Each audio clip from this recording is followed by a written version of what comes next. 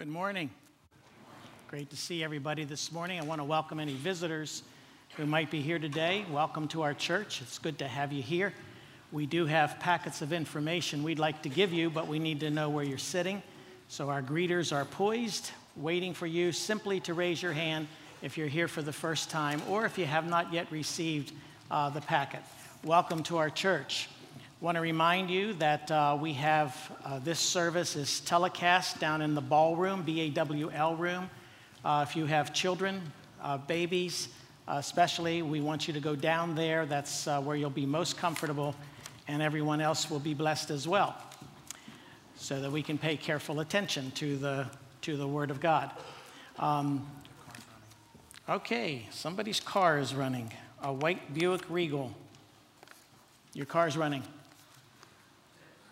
Okay, let's all stand and let's all see who's going to stand and go ahead and get their car. All right.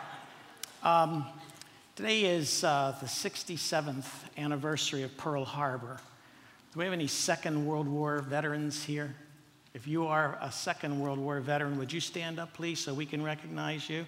Here we go, right back there. Over here.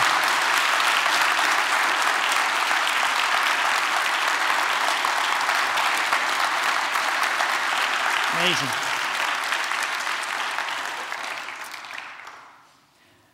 If you'll take your Bibles, please, and turn with me to the Gospel of Luke.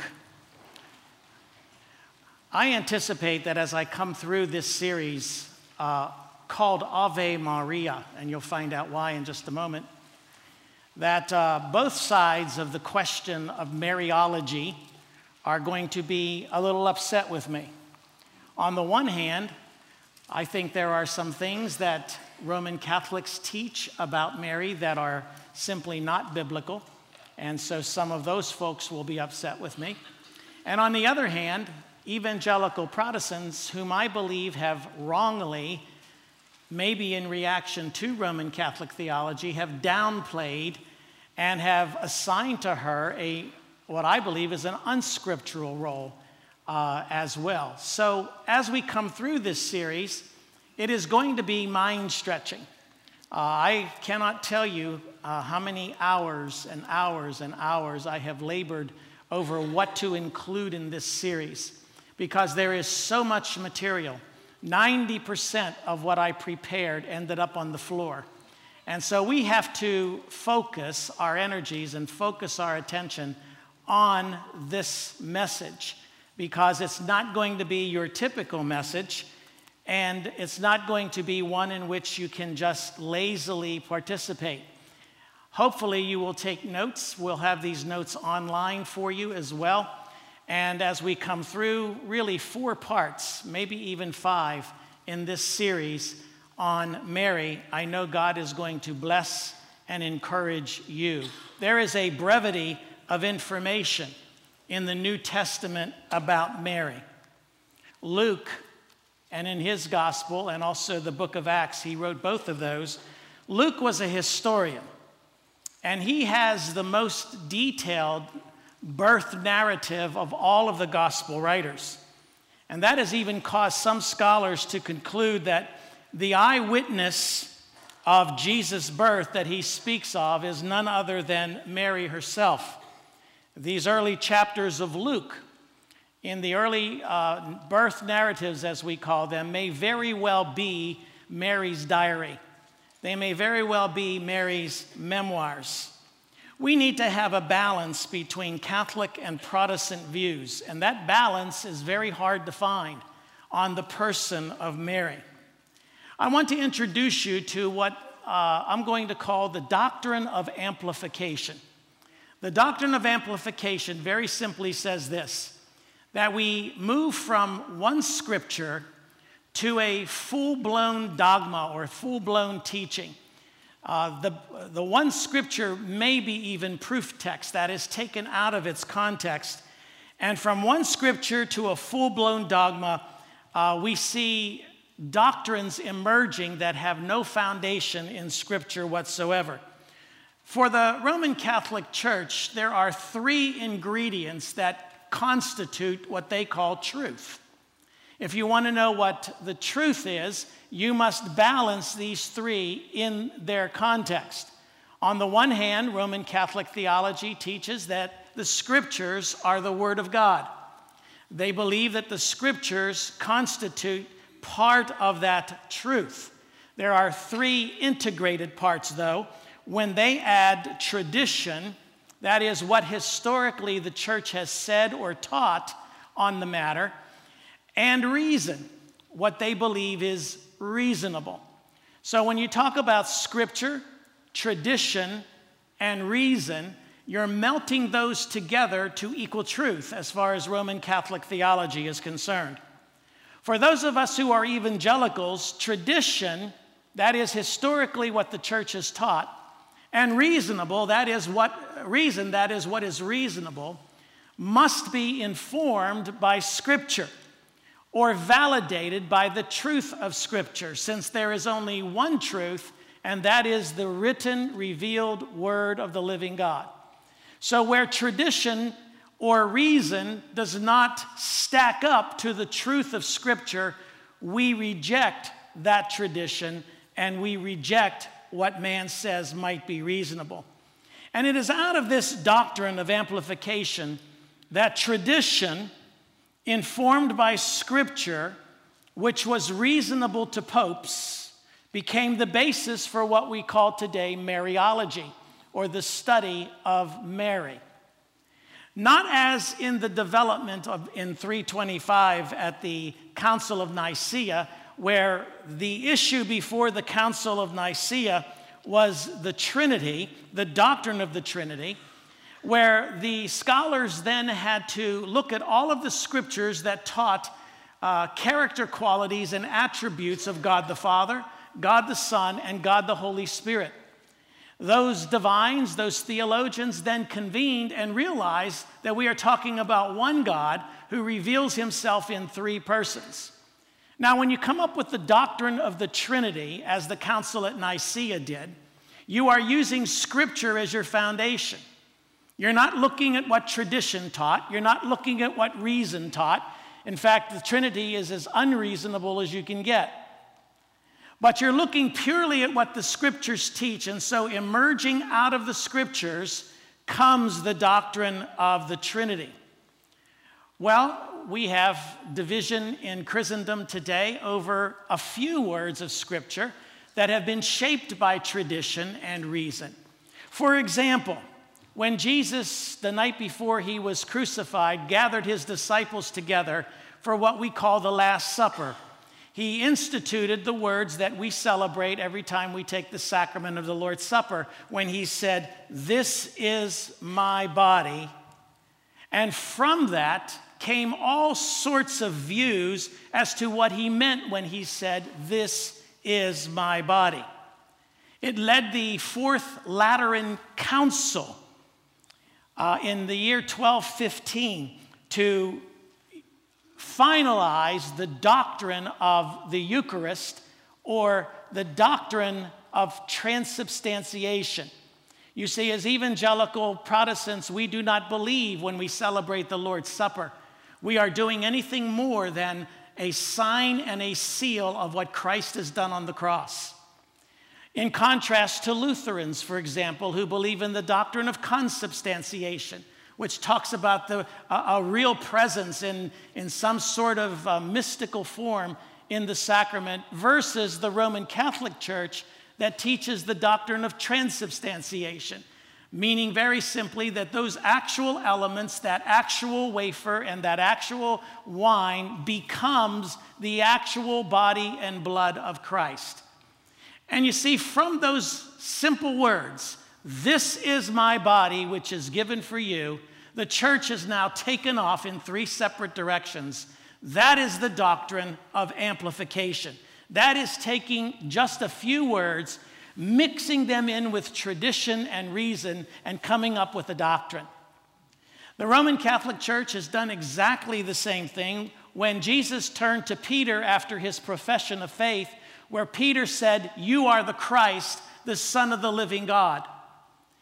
Jesus then turned to Peter and said, "Yes, thou art Peter, and upon this rock I will build my church. From that one sentence, from that one line that has absolutely no foundation anywhere else in the scripture, from that has emerged the whole idea of the papacy. Pope Boniface VIII, in the year 1302, wrote a bull, that's what they call certain dogmatic statements, called Unum Sanctum. And he wrote this in 1302, and he said this: "It is absolutely necessary for salvation that every human creature be subject to the Roman pontiff." Now, from "Thou art Peter" to "Your salvation depends on being subject to the Roman Pope," we have the doctrine of amplification. But nowhere is the doctrine of amplification more noticeable or more evident than in the development of what we call Mariology. Only Luke and Matthew record anything about the birth of Jesus. The rest of the New Testament is silent. There is nothing else except those two accounts. Now, there are some references that you might be able to take as secondary references to the birth of Christ. But, for example, when you look at John's gospel, where does he start? In the beginning, God created the heavens and the earth. In the beginning, the Word was with God. The Word was God. In the beginning, he takes us all the way back to there. That's his starting point in telling the story of Jesus. There is nothing else in John's gospel. There is nothing in Mark's gospel that speak even remotely of the birth of Jesus. With this scant information, with this just a few paragraphs, a few, maybe 2 or 3 chapters of material on Mary, out of that has emerged one of the most divisive theologies in Christendom in our 2,000-plus year history. It has divided Roman Catholics and evangelical Protestants for generations, and it will continue to do so. Out of that birth narrative, out of those few words, has emerged in the doctrine of amplification all sorts of things about Mary that have no scriptural basis. Now, as evangelical Protestants, one of the things that we do is we react to that. We look at that and we say, well, that's what they teach, so we're going to take our Mariology to the other extreme. And we're simply going to say of her that all she was the earthly mother, the one who provided the womb, if you will, for Jesus. And I believe in doing so, we miss a lot of the truth of Scripture.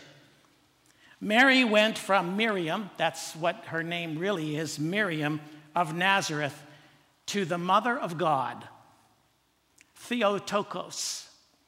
Mary to the mother of God.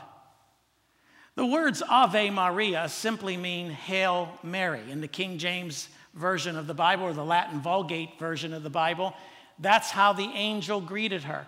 Hail Mary, Ave Maria. Luke 1 verse 26 says, "In the 6th month, God sent the angel Gabriel to Nazareth, a town in Galilee." Verse 27, "To a virgin pledged to be married to a man named Joseph, a descendant of David. The virgin's name was Mary. The angel went to her and said, 'Greetings, you who are highly favored, the Lord is with you.'" Those words, highly favored, Martin Luther interpreted them to mean elected or predestined. That is, chosen before the foundation of the earth. Catholics look at Ave Maria, full of grace, and from that have emerged all kinds of doctrines and dogmas about what highly favored means. In all of Bach's cantatas, when he refers to Mary, he refers to her as the Virgin, the elect virgin. So election seems to be what is meant by the words highly favored, chosen, predestined, elected before the foundation of the earth. Now, the problem with that is that the Second Vatican Council in the year 1964, that's not that long ago, came up with this dogma out of those verses, out of those words, highly favored. They have interpreted that Mary is the one through whom the plan of God for the salvation of the world was set in motion. And I'm quoting directly from the Second Vatican Council. The prayer called the Hail Mary in Roman Catholic teaching is second only to the Lord's Prayer. Its familiarity to Roman Catholics is something that is commonplace. It's something that every Roman Catholic knows. That prayer that is 2 actual verses of Scripture put together comes like this. The first half of the prayer, which says, Hail Mary, or Ave Maria, full of grace, the Lord is with thee. Blessed art thou among women, and blessed is the fruit of thy womb. That's the first half of the prayer called the Hail Mary. Now, that first half of that prayer is made up of Luke chapter 1 and verse 42 and the passage that we just read. In Luke 1:42, Mary is before Elizabeth. She is greeting Elizabeth.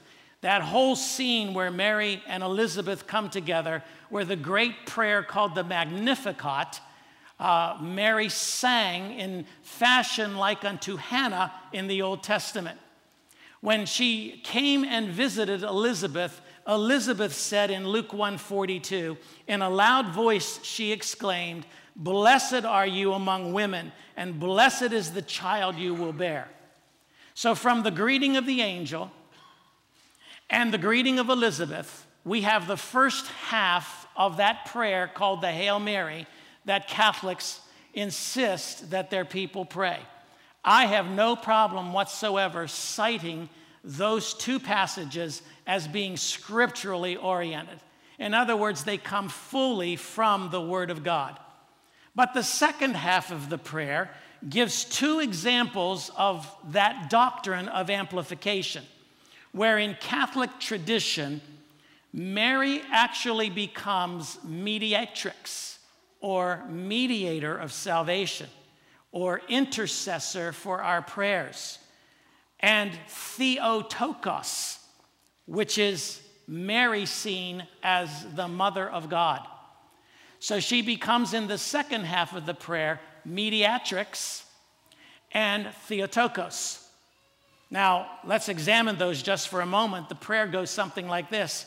Holy Mary, Mother of God, pray for us sinners, now and at the hour of our death. Amen. That's the second half of the prayer.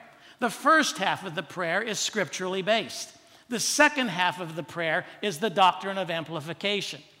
And in that particular second half of the prayer, we are told that Mary is now our intercessor, mediatrix. That is, she is the one who is to intercede in our behalf before the throne of grace. And she is called there Theotokos, which means the mother of God. Neither of these doctrines have any sure scriptural roots. These are simply doctrines that have been amplified in Catholic tradition to form what they call dogmas and doctrines that end up being on equal footing with Scripture. Are you following me? This is where the church, the Catholic Church, has taken this. Now, let's see if we can look at some examples of major amplifications that the Catholic Church has done over the centuries. The first one I want to look at is Mary as the second Eve. This is critical. Mary as the second Eve. Like the earliest of all the books in the New Testament, the book of Galatians tells us in chapter 4 and verse 4, but when the time had fully come, God sent his Son, born of a woman under law. That phrase, born of a woman, along with what it says in Romans 5 and verse 19, for just as through the disobedience of the one man, the many were made sinners, so also through the obedience of the one man, the many will be made righteous. And add to that 1 Corinthians 15, verse 45, where it says, "So it is written, the first Adam became a living being, the last Adam a life-giving spirit. The spiritual did not come first, but the natural, and after that the spiritual. The first man was of the dust of the earth, the second man from heaven. As was the earthly man, so are those who are of the earth. As is the man in heaven, the man from heaven, so also are those who are of heaven." Now, what the Romans and Corinthians and Galatians are trying to teach us is that there are two races. It's not white race and black race. It is the human race and the divine race. The head of the human race is our father Adam. We go all the way back to Adam. You and I, as Romans tells us, we are in the loins of Adam. So Adam's nature is carried on to every single one of us. I like to say, when you're taking a shower the next time, see if you have a belly button. If you do, you are in the loins of Adam. In other words, there is a human race, and there is a federal head of that human race, and his name is Adam. What Romans continues to tell us is that there's another race, a race from heaven. And the federal head of that race is the second Adam. The first Adam led to death. The second Adam, which is Christ, leads to salvation. The two federal heads are spelled out for us in the book of Romans, especially in chapter 5. Well, now here's what happened. In the second and the third centuries, the church began to draw parallels between Eve and Mary. In fact, it became dominant among theologians to look at Adam and the second Adam alongside of Eve and Mary. And so the doctrines began to emerge, the typology of speaking of a first Adam and a second Adam. It was a short jump for the church, a short leap for them to look at the first Eve and the last Eve. Mary became that last Eve. Irenaeus, the bishop of Lyons in the 2nd century, that's not too far removed from the writing of Scripture, drew parallels between the Garden of Eden and the Garden of Gethsemane, between the first Adam and the second Adam, between the temptation of Eve and the temptation of Mary, between Eve's disobedience and Mary's obedience. Irenaeus, one of the great theologians of that 2nd century, was beginning already to form traditions about connecting the two, connecting Mary and Eve together. Once this was introduced, the dialectic between Eve and Mary took a form all by itself. From that point on, things began to shoot in all sorts of different directions. When you look at the Latin Vulgate, which is the Latin translation of the Bible, in the Latin Vulgate, Eve's name spelled backwards Eve's name renders Eva, and when spelled backwards, it becomes Ave. And from that minor point, from that very tiny coincidental point, a mystical Mariology began to form. Well, Mary must be the second Eve. If Jesus is the second Adam, then Mary must be the second Eve. And so the contrast begins to form. On the one hand, there's Eve, the disobedient virgin, the emotional, volatile, irrational, erotic. Eve is contrasted to Mary, the obedient virgin, the submitted and faithful one, who undoes and destroys the virginal disobedience of Eve. So you see, the parallels now are beginning to be set. Adam, second Adam. Eve, second Eve. Disobedience, rebellion, life, and obedience. And the parallels and the connection between what Jesus is and what Mary is begin to have cement between them. Catholic teaching on Mary as the second Eve is going to lead us somewhere where we don't want to go. Catholic teaching on Mary as the second Eve leads to a salvation plan that depends upon man's full cooperation. We kind of have that in Protestant circles as well. Arminianism teaches the same thing, that we must have cooperation for the salvation plan to take effect. In the Catholic Catechism, I'm quoting now so that no one thinks that I'm interpreting what Catholics actually believe, and I've cited these references for you. Let me read a few to you. What the Catholic faith believes about Mary is based on what it believes about Christ. And what it teaches about Mary illumines, in turn, its faith in Christ. You catching that? Catholics are teaching us that what you believe about Mary is what's going to illuminate your understanding of faith in Christ. Mary, they believe, was predestined. God, I'm reading again, God sent forth his Son, but to prepare a body for him, he wanted the free cooperation of a creature. The Father of mercies willed that the incarnation should be preceded by assent on the part of the predestined mother, so that just as a woman had a share in the coming of death, so also should a woman contribute to the coming of life. These doctrines become even more intense when we look at paragraph 489 in their catechism. At the very beginning, there was Eve. Despite her disobedience, she receives the promise of a posterity that will be victorious over the evil one, as well as the promise that she will be the mother of all the living. By virtue of this promise, Sarah conceives a son in spite of her old age. Against all human expectation, God chooses those who were considered powerless and weak to show forth his faithfulness to his promises. Hannah, the mother of Samuel, Deborah, Ruth, Judith, and Esther. Judith, by the way, is an apocryphal book that the Catholics embrace as equal with Scripture. And many other women. Mary stands out among the poor and humble of the Lord, who confidently hope for and receive salvation from him. After a long period of waiting, the times are fulfilled in her, the exalted daughter of Zion. Now watch this. And the new plan of salvation is established.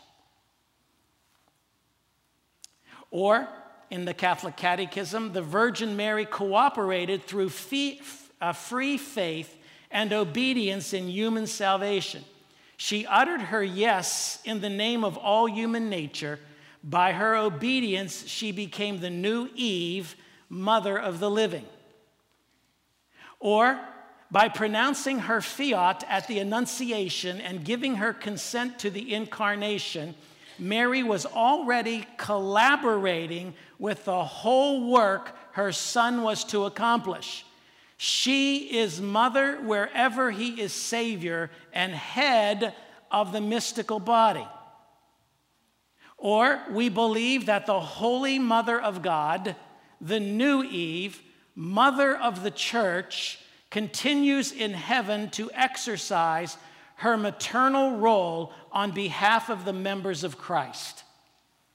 That's Pope Paul VI. You see, what we have here is Catholic teaching on Mary's role in the Incarnation will ultimately lead to an unbiblical role for her as our co-redeemer. And we'll deal with that a little bit later in the series. But keep that in the back of your mind. When we make Mary the second Eve, it's a very short leap to make her co-redeemer. And I'll show you how the church has connected that over the years. The biblical teaching on salvation is that it is all of grace. It is all of mercy. It is undeserved favor. And it is dependent only upon the sovereign will and purpose of God. That's what the scriptures teach. He does not need any man or woman's cooperation to execute what he ordained before the foundation of the earth.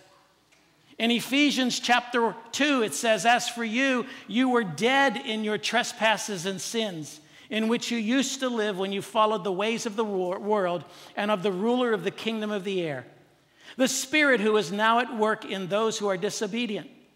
All of us also lived among them at one time, gratifying the cravings of our sinful nature and following its desires and thoughts. Like the rest, we were by nature objects of wrath. That means destined to hell by nature.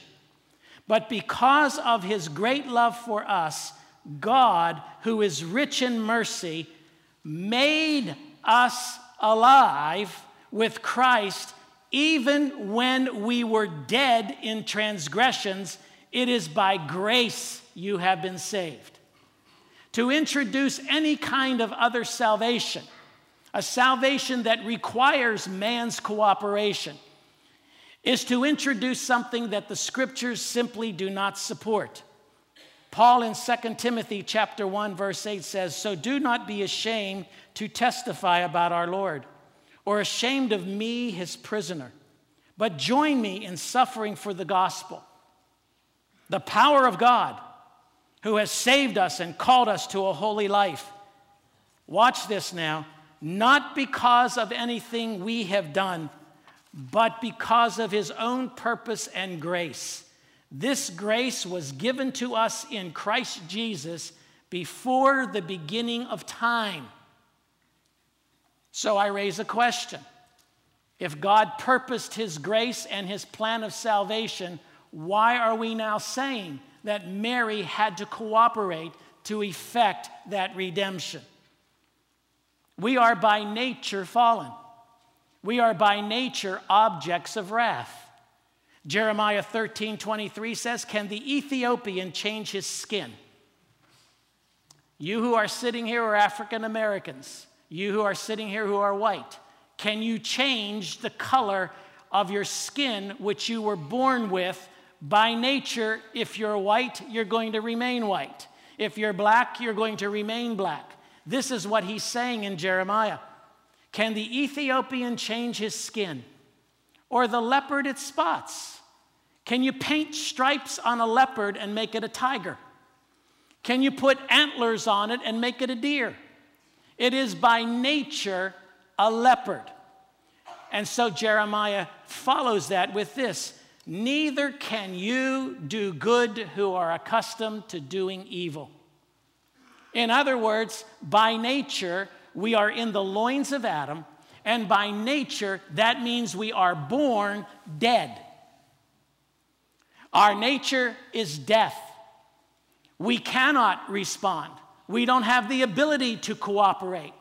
The Holy Spirit must change the human heart and make us into something. Miraculously regenerate us and change our hearts because we are accustomed to doing evil. This is precisely the way in which God called Mary. He instilled within her the will to obey. He gave her the faith to believe. Now that's going to come into play a little bit later when we talk about the Immaculate Conception. I don't know how many of you realize, but the church, the Catholic Church, teaches that Mary was conceived sinless, and that Mary remained in the rest of her life sinless, that she was perfect. She had perfect obedience, they say, in sharp contrast to Eve, who was disobedient. Well, now that's Mary as the second Eve. Catholics also teach that Mary is the mother of God. Now, again, let's look at the doctrine of amplification. Luke chapter 1, verse 42. It says, in a loud voice, she exclaimed, blessed are you, this is Elizabeth talking now, blessed are you among women, blessed is the child you will bear. Now watch this, verse 43 of Luke 1. But why am I so favored that the mother of my Lord should come to me? That phrase, mother of my Lord, became the one scripture the one foundation for churches' tradition and what they consider to be reasonable to take the leap from Mother of my Lord to Mother of God. Catholic teaching is what is referred to as Theotokos. The doctrine of Theotokos is a critical divisive point between Protestants and Catholics. Mary's divine motherhood, the Catholic Catechism says, Mary is truly Mother of God, since she is the mother of the eternal Son of God, made man, who is God himself. Now, it's pretty hard to disagree with that. She did give birth to God himself in human flesh. She was the vehicle, the conduit. She was the incubator that brought forth Jesus, the incarnate Word of God. Now, in paragraph 495 of their catechism, it says, called in the Gospels the mother of Jesus, Mary is acclaimed by Elizabeth. That's the verse we just read. At the prompting of the Spirit, and even before the birth of her Son, as the mother of my Lord. In fact, the one whom she conceived as man by the Holy Spirit, who truly became her Son according to the flesh, was none other than the Father's eternal Son, the second person of the Holy Trinity. Hence, the Church confesses that Mary is truly Mother of God, Theotokos. Now, you might look at that and say, well, that's not so bad. I mean, Jesus was God, is God, and she did give birth to him in human form. But you're going to see later where they took this. You're going to see later why the dogma of Theotokos has divided evangelicals from Catholics. There's a background behind Theotokos. Sadly, this doctrine is actually one where Catholics and evangelicals could possibly agree if they would simply look at the historical facts and the backdrop of this doctrine. Is Mary the mother of God, or is she merely the earthly mother of Jesus, the man? In the 3rd and the 4th centuries, the greater doctrine that threatened the church was the heresy that taught that Jesus was not fully human. You're in the 3rd and the 4th centuries. Some of it was actually birthed in the 2nd century. The doctrine of Gnosticism. Gnosticism says that Jesus was not really a man because nothing good could ever dwell in the flesh. And so Gnostics reasoned that he only appeared to be human, that he was not really flesh and blood. Well, that great debate raged around his birth, how he was born, whether or not there can be a mystical union between Jesus as God and Jesus as man. So in the 5th century, Nestorius, who was the patriarch of Constantinople, he said, you know what, this is offensive for us to call her Mother of God. We need to change Theotokos to Christokos, or Mother of Christ. In the context of this discussion, in the 3rd and the 4th centuries, in the context of all of that, heresy is flowing abundantly. Heresy that denied that Jesus was fully human served as a backdrop, if you will, for the discussion concerning who Mary was and exactly who it was she gave birth to. In Luke chapter 1 and verse 39, we have, from verses 39 to 42, we have that one phrase, that one single phrase that Elizabeth murmured when she referred to Mary as the mother of my Lord. So the short leap was taken. And in 431, at the Council of Ephesus, they took the phrase, Mother of my Lord, that was spoken by Elizabeth, and they began to refer to Mary as Theotokos, or Mother of God, or the one who gave birth to God. That's the literal translation of Theotokos, the one who gave birth to God. Right after that council met, after they affirmed their belief that Mary was the mother of God, They would not accept the term Christokos, or mother of Christ. Right after that council, Pope Sixtus III built one of the most important shrines in the West to Mary, the Basilica of Santa Maria Maggiore in Rome, with its celebrated mosaic as Mary the Theotokos, or the one who gave birth to God. It was a few centuries later that John of Damascus would summarize the case for using the term Theotokos. This is what he said: "This name embraces the whole mystery of the divine dispensation.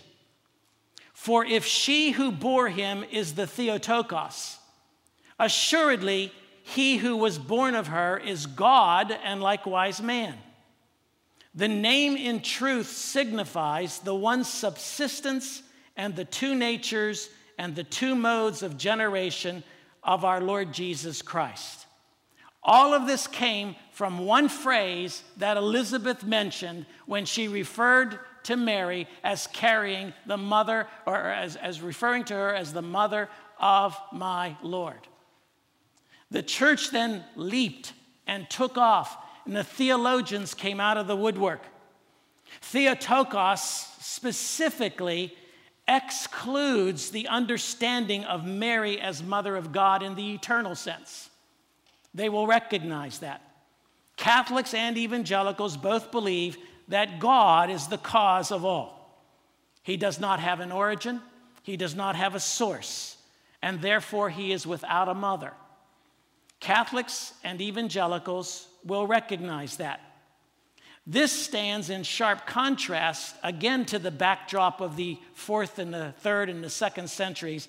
This is in sharp contrast to the Greco-Roman world, where they had tons of deities. They had tons of gods and a number of divine female figures appear as the mothers of these deities.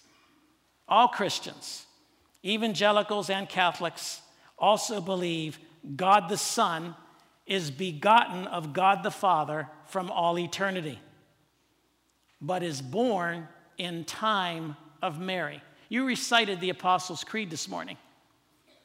You said, "I believe in God, the Father Almighty, maker of heaven and earth, and in Jesus Christ, his only Son, our Lord, who was conceived by the Holy Spirit, born of the Virgin Mary," and did you notice what comes next? "Suffered under Pontius Pilate." There's nothing said about the intervening 33 years. It simply says that Jesus was born of a virgin and then went to a cross. Literally suffered death under Pontius Pilate. Now, why did the Apostles' Creed writers feel that that was necessary? Because of the doctrine of Gnosticism that denied that Jesus was fully human. And so in the Apostles' Creed, when you read that, you read it in the backdrop of heresy, of teaching that denied that Jesus was fully human. Well, from Gnosticism emerged other doctrines that said, well, he wasn't fully God either. So the Apostles' Creed, embraced in early years by the church, takes us from the virgin birth to the suffering of Christ on the cross, and they do so in order to fully demonstrate being born of the virgin means he's fully God. Suffering under Pontius Pilate, crucified, dead, and buried, means that he is fully man. And all Christians believe that. Theotokos thus refers to the incarnation, when the second person of the Holy Trinity took human nature in addition to his pre-existing divine nature. That's what we believe. Now, Catholics maintain that Mary, as the second Eve, made all of this possible through her obedience and her cooperation. Evangelicals reject that in light of the fact that we see Mary as having been elected or chosen by God's grace and God's mercy in the very same way that Abraham was chosen as the father of Israel. Abraham, if you will recall, was a moon worshiper. He was following after pagan gods. It was God who elected him. It was God who chose him.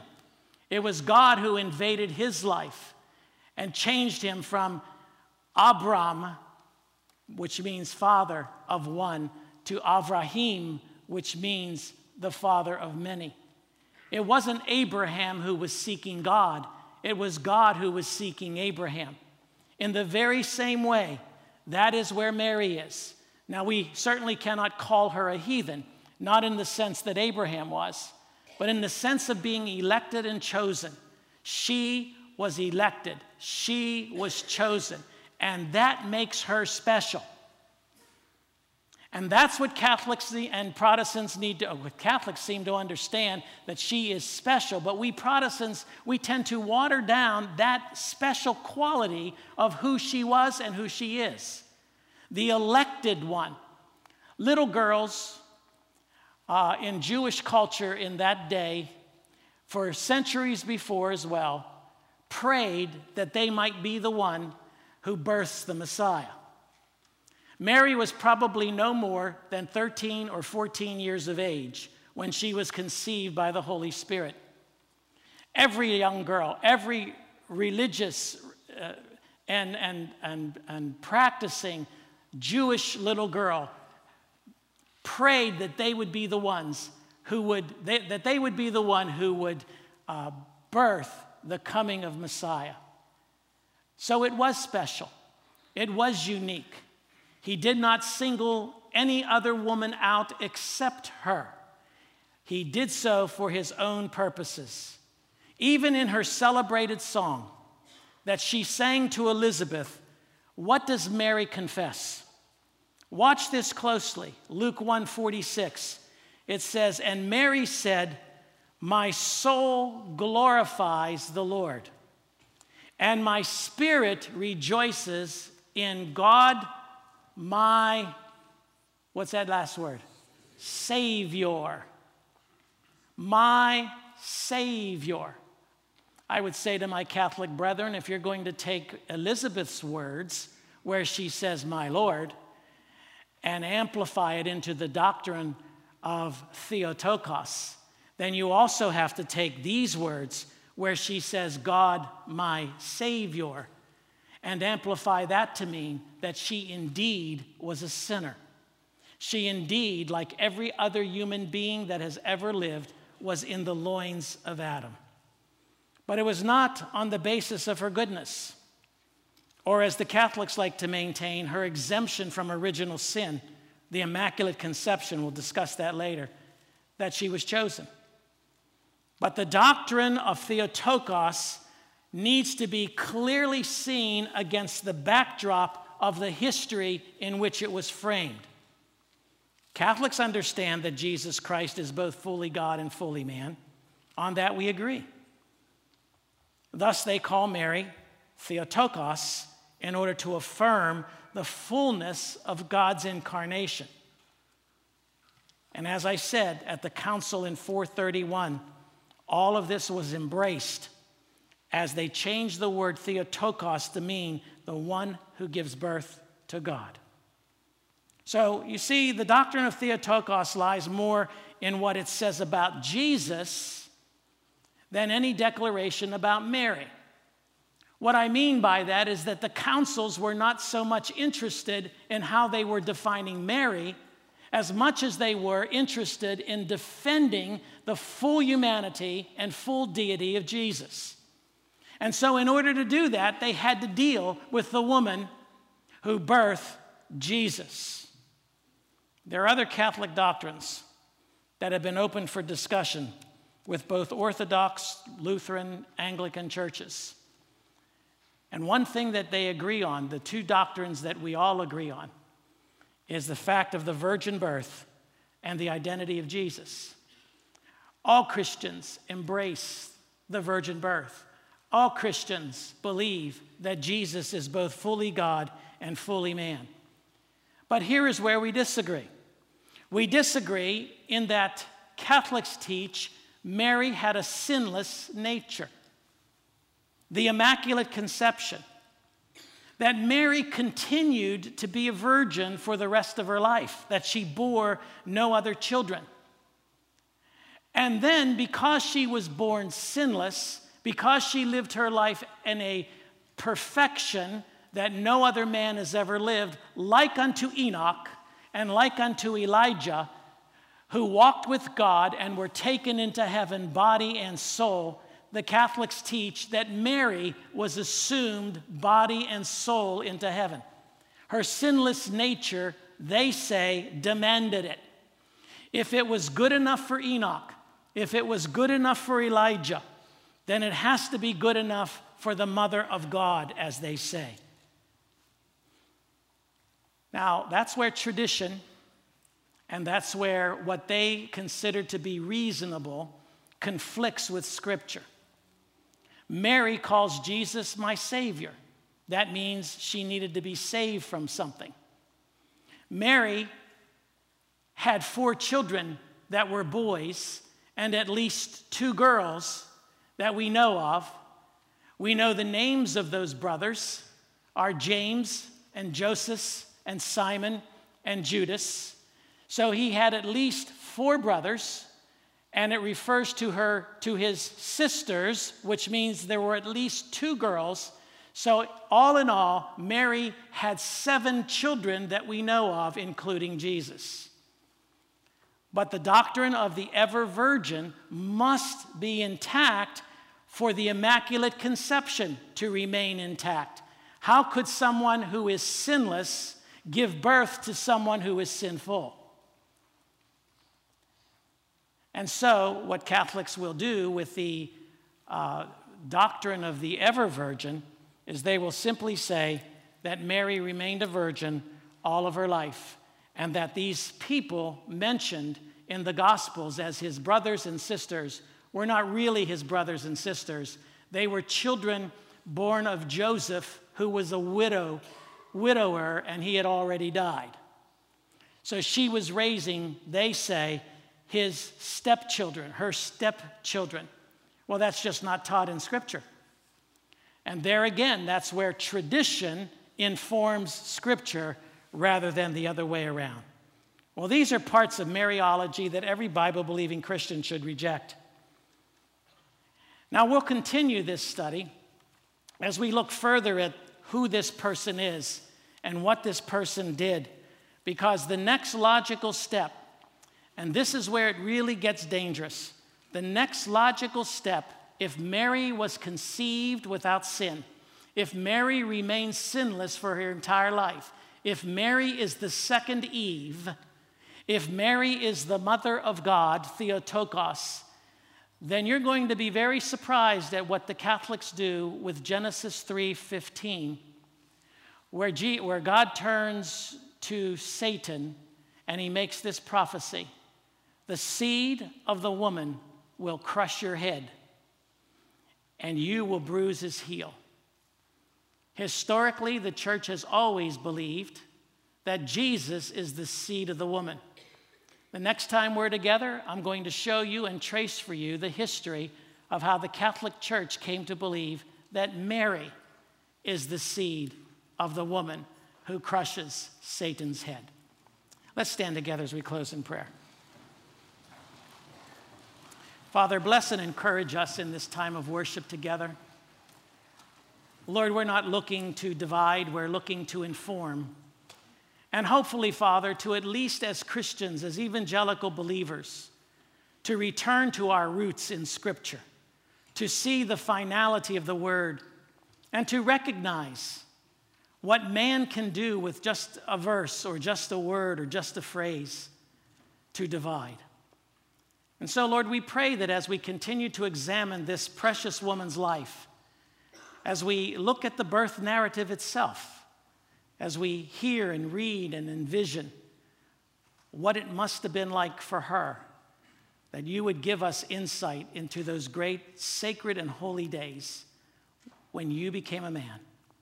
Thank you for this great church. I pray that this has been informative, that it's been a blessing. May the grace of God, the love of our Lord and our Savior, Jesus the Christ, the very presence, person, and power of his Holy Spirit abide with each of you now until Christ comes again and forevermore.